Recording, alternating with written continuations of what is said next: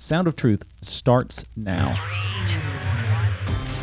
Welcome to Sound of Truth Weekly Interview, as we seek to inform, inspire, and encourage you in your walk with Christ through engaging interviews of ordinary people in whom God is doing an extraordinary work. I'm your host, Brett Morani, and I'm excited that you've chosen to join us.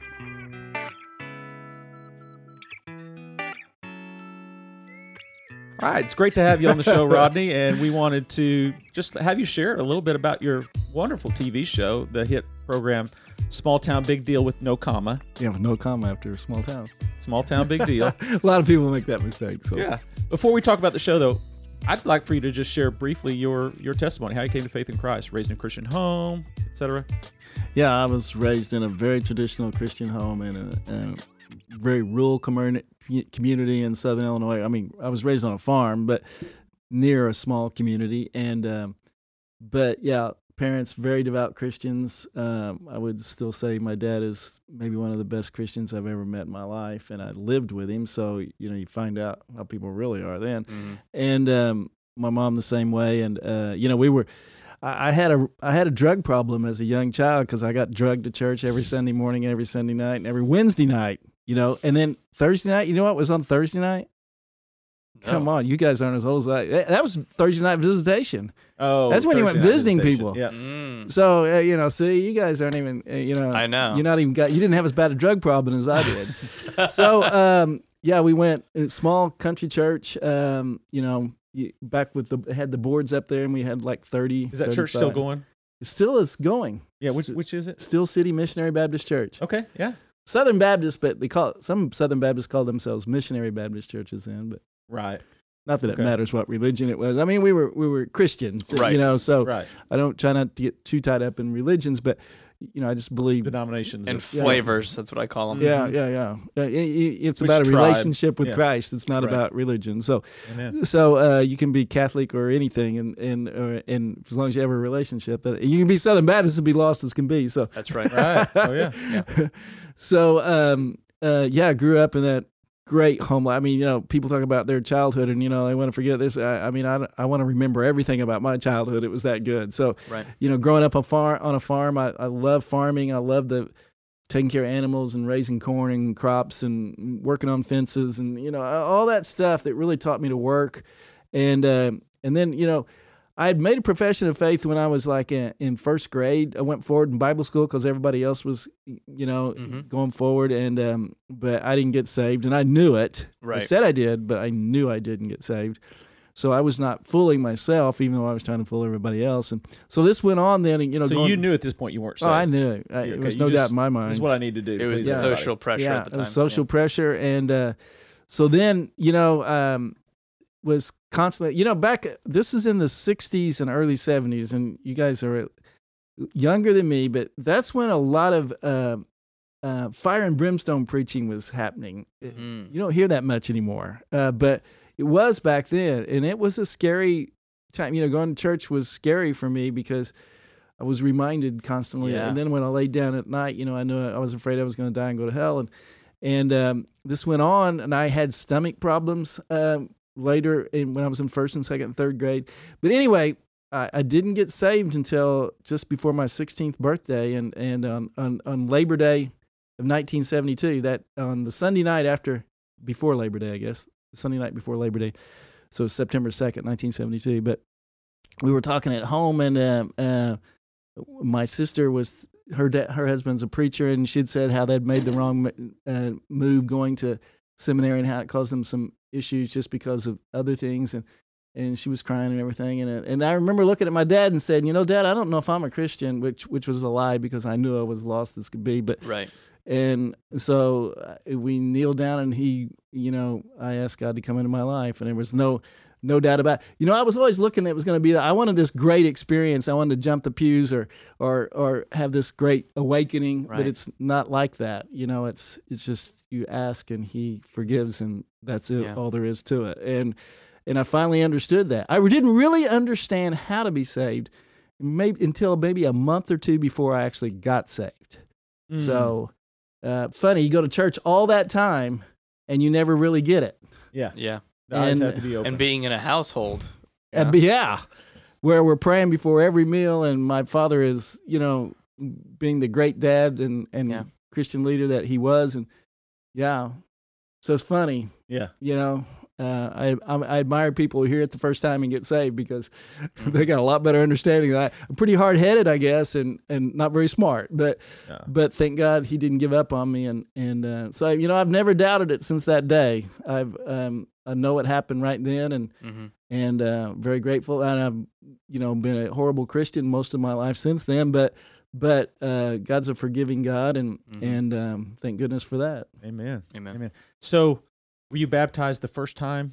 I was, and then baptized again after that. Yep. Yeah. Yep. Similar to me. Although I still don't know to this day whether I was truly saved at 10 years old or right before my 16th birthday. Probably was right before my 16th birthday, I think now. But wow, okay. I didn't realize that was your story. I thought you became a Christian as a child. So I'm glad you shared that. Mm-hmm. Yeah. And it's interesting too. I mean, I don't know if this is a comfort to those at home, but to think that you were living, you professed faith at first grade, and then it was all the way till high school, and then you finally got saved. There's a whole kind of everybody thinking that you had done it back then, but you knew you still need to wrestle with the Lord about this, and the Lord won. Thank God. Yeah. Yeah, amen.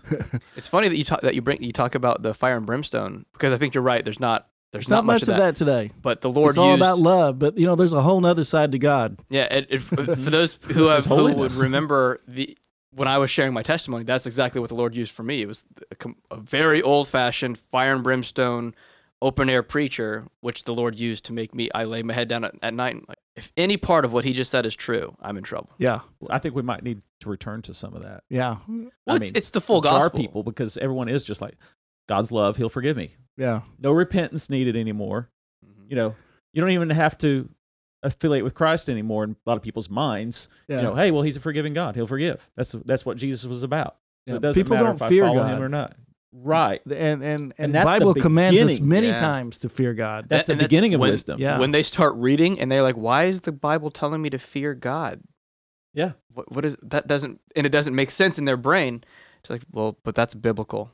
So for those who believe there is a Satan, that they think we're supposed to fear him, and Jesus says, don't fear him. Exactly. Yeah, don't fear him who can take your life. Fear him who can take your soul. Right. And that's God alone.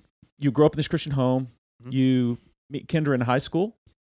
Actually, after high school and college. Okay, in college. I was, yeah. And you guys have been married 42 years. Yep. She lived only a mile and a half from me, but she went to a different school than me. She was from the country too, and so we met. She went to Thompsonville, and you went to Benton. Yeah. Yep. And so we met on a blind date. Oh wow. Oh cool. My dad met my mom on a blind date as well. Those things can work out pretty good. Yeah. You eventually end up in the tractor industry. Yeah. And serve as an executive in the tractor industry. You leave that and pursue this dream. Yeah. Of a TV show. So I always say I was born a farmer, and I hope to die a farmer. And if I die today, I will have succeeded. So that's probably my first passion is farming and the love of farming. But I also I always had full-time work somewhere else also. And I was in construction early in my life, and I was a basketball coach as well as in construction. I was actually coach of the year in junior high in 1984 in Illinois.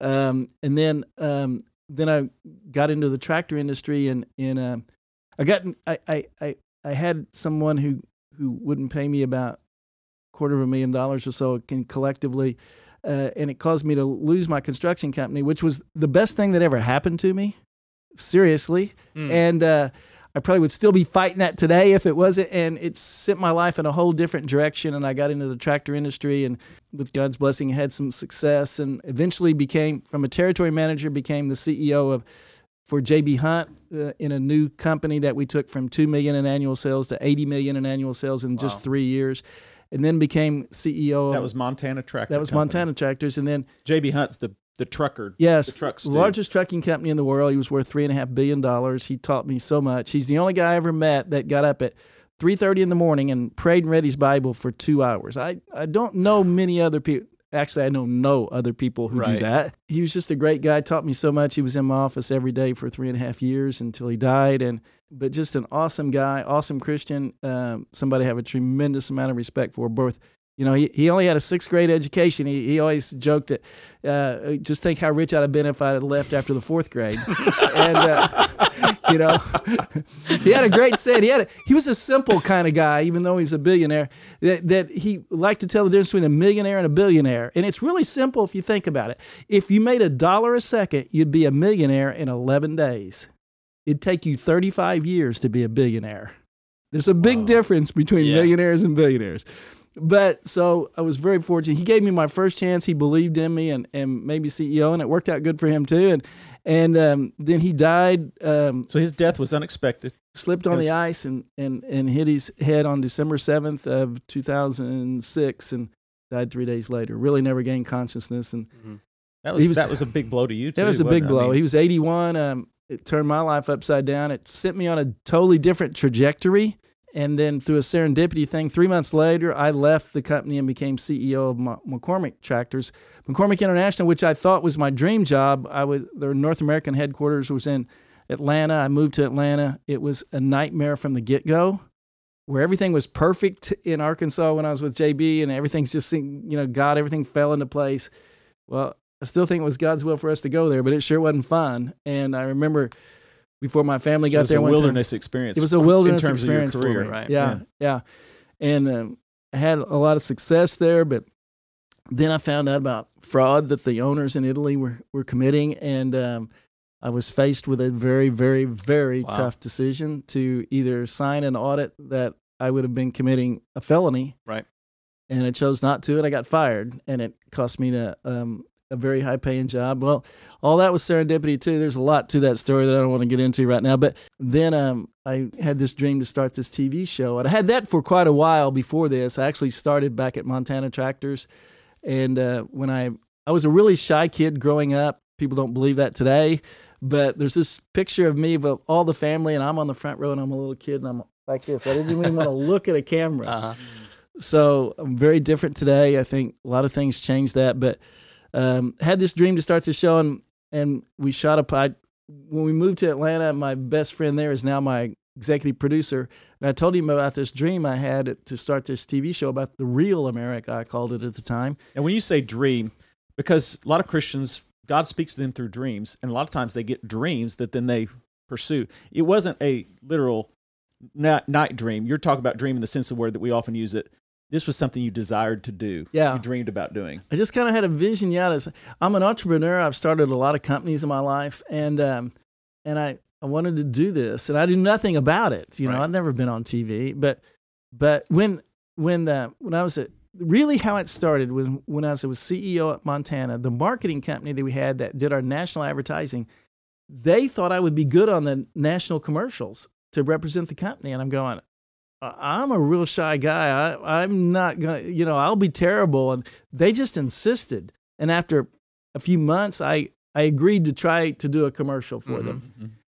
And it's funny, I've heard other people on TV say this same thing. Even though I was a very shy person, when I got in front of the camera, it's like I had a relationship with the camera, and I loved it from the very first second. Right. Wow. And it's strange, I know, but it is very different. And so I had this dream. So then it started, hey, I'd like to do this more.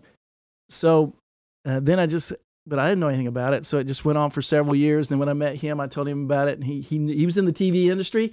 So he said, hey, I got to know these guys. Let's get together. We shot a pilot. This is Roger. In Atlanta now. Yeah. Over a period of time, we shot a pilot, like over a year or two. Had a different co-host at that time. It worked out that we couldn't work everything out together. And a marketing firm in St. Louis who really helped him, my best friend, one of my very best friends in life, Mike Turley, was the CEO there of Osborne Barr, which is the largest ag marketing firm in America.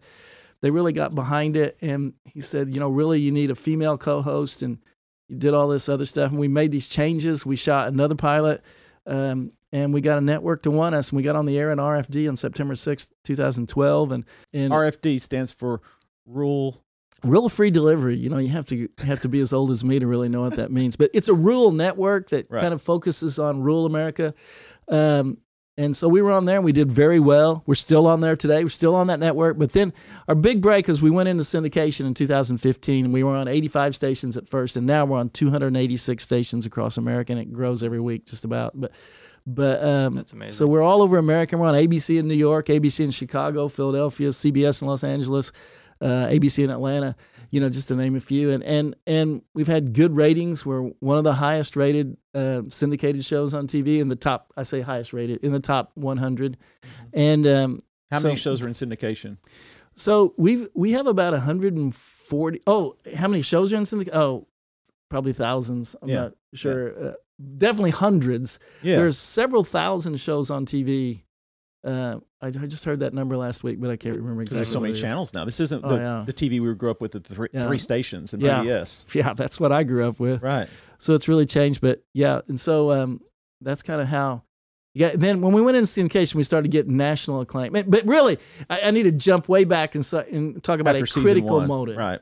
Is that when we debuted on RFD TV on September 6, 2012, something big happened. And my co-host now, who is Jan Carl, who was on Entertainment Tonight for 14 years and really a star in Hollywood, heard about the show and reached out to us and said, "It's the show I've always wanted to do. Would you consider working with me?" And I'm like, "You want to work with me?" Right. I mean, I'm nobody. You're a big star. When you got the email from her initially, you thought it was a joke. Yes, I did. A prank somebody was pulling on you. It came to our executive producer, and he almost didn't even forward it to me because he thought it was a joke. Mm-hmm. And because she called me her hero in there, I don't ever let her forget that.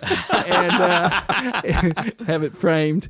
And then she went on and told a little bit about it and gave me her cell phone number, and then she ended with, "I'm not a stalker." Oh, that's great. So we talked over a couple of months, wrote these long emails back and forth, trying to get to know each other. And then I said, "Hey, we need to meet." So we met in Los Angeles. I went out there and met with her in Pasadena, where she lived, and we spent 2 days together, pretty much talking through this. And we kind of came to an agreement. And I said, "Okay, come to Atlanta if everything goes well with my team, then we got a deal." And she always says I made her do a screen test, but that's not true. I just wanted to see how we looked on camera together because she's obviously this gorgeous blonde, and I didn't want to look like Mutt and Jeff or something, But it turns out we kind of look like the guy and the girl next door. So and we have this great chemistry on camera, which has really made the show. You can have a show about anything if the characters are good enough, and I guess we just good characters. I don't know.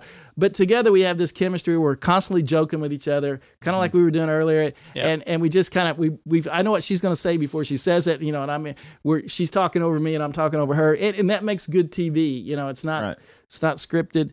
And and then we go all over America and tell these great stories. We've actually filmed in 44 states so far.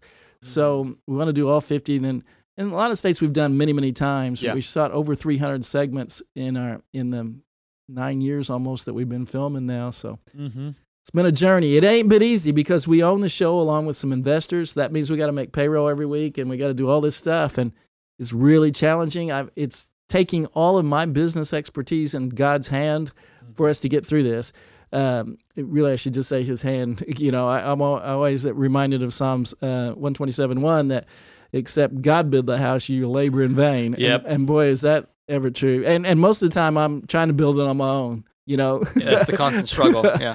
And so that's been the challenge for us. But we've made it this far. And 9 years in TV is an eternity, for us to have survived this long. And when you look at that Nielsen list, when sometimes we show up in the mid-60s or the 70s, every show above us is owned by Warner Brothers or Sony or CBS syndication or all of that. And every show behind us for the next 100 or so is also owned by all those big. And then there's little Small Town Big Deal owned by Small Town Big Deal. So you're the David amidst the Goliaths of the we really TV have industry. Been. As somebody in the industry said, we've created a unicorn because they don't even know what to do with us. Nobody does what we did. Right. Wow. What we've done. People write us all the time, you have the best jobs in the world. Well, we do have a great job, but there's also another side to it that's really challenging, and that is keeping it all together.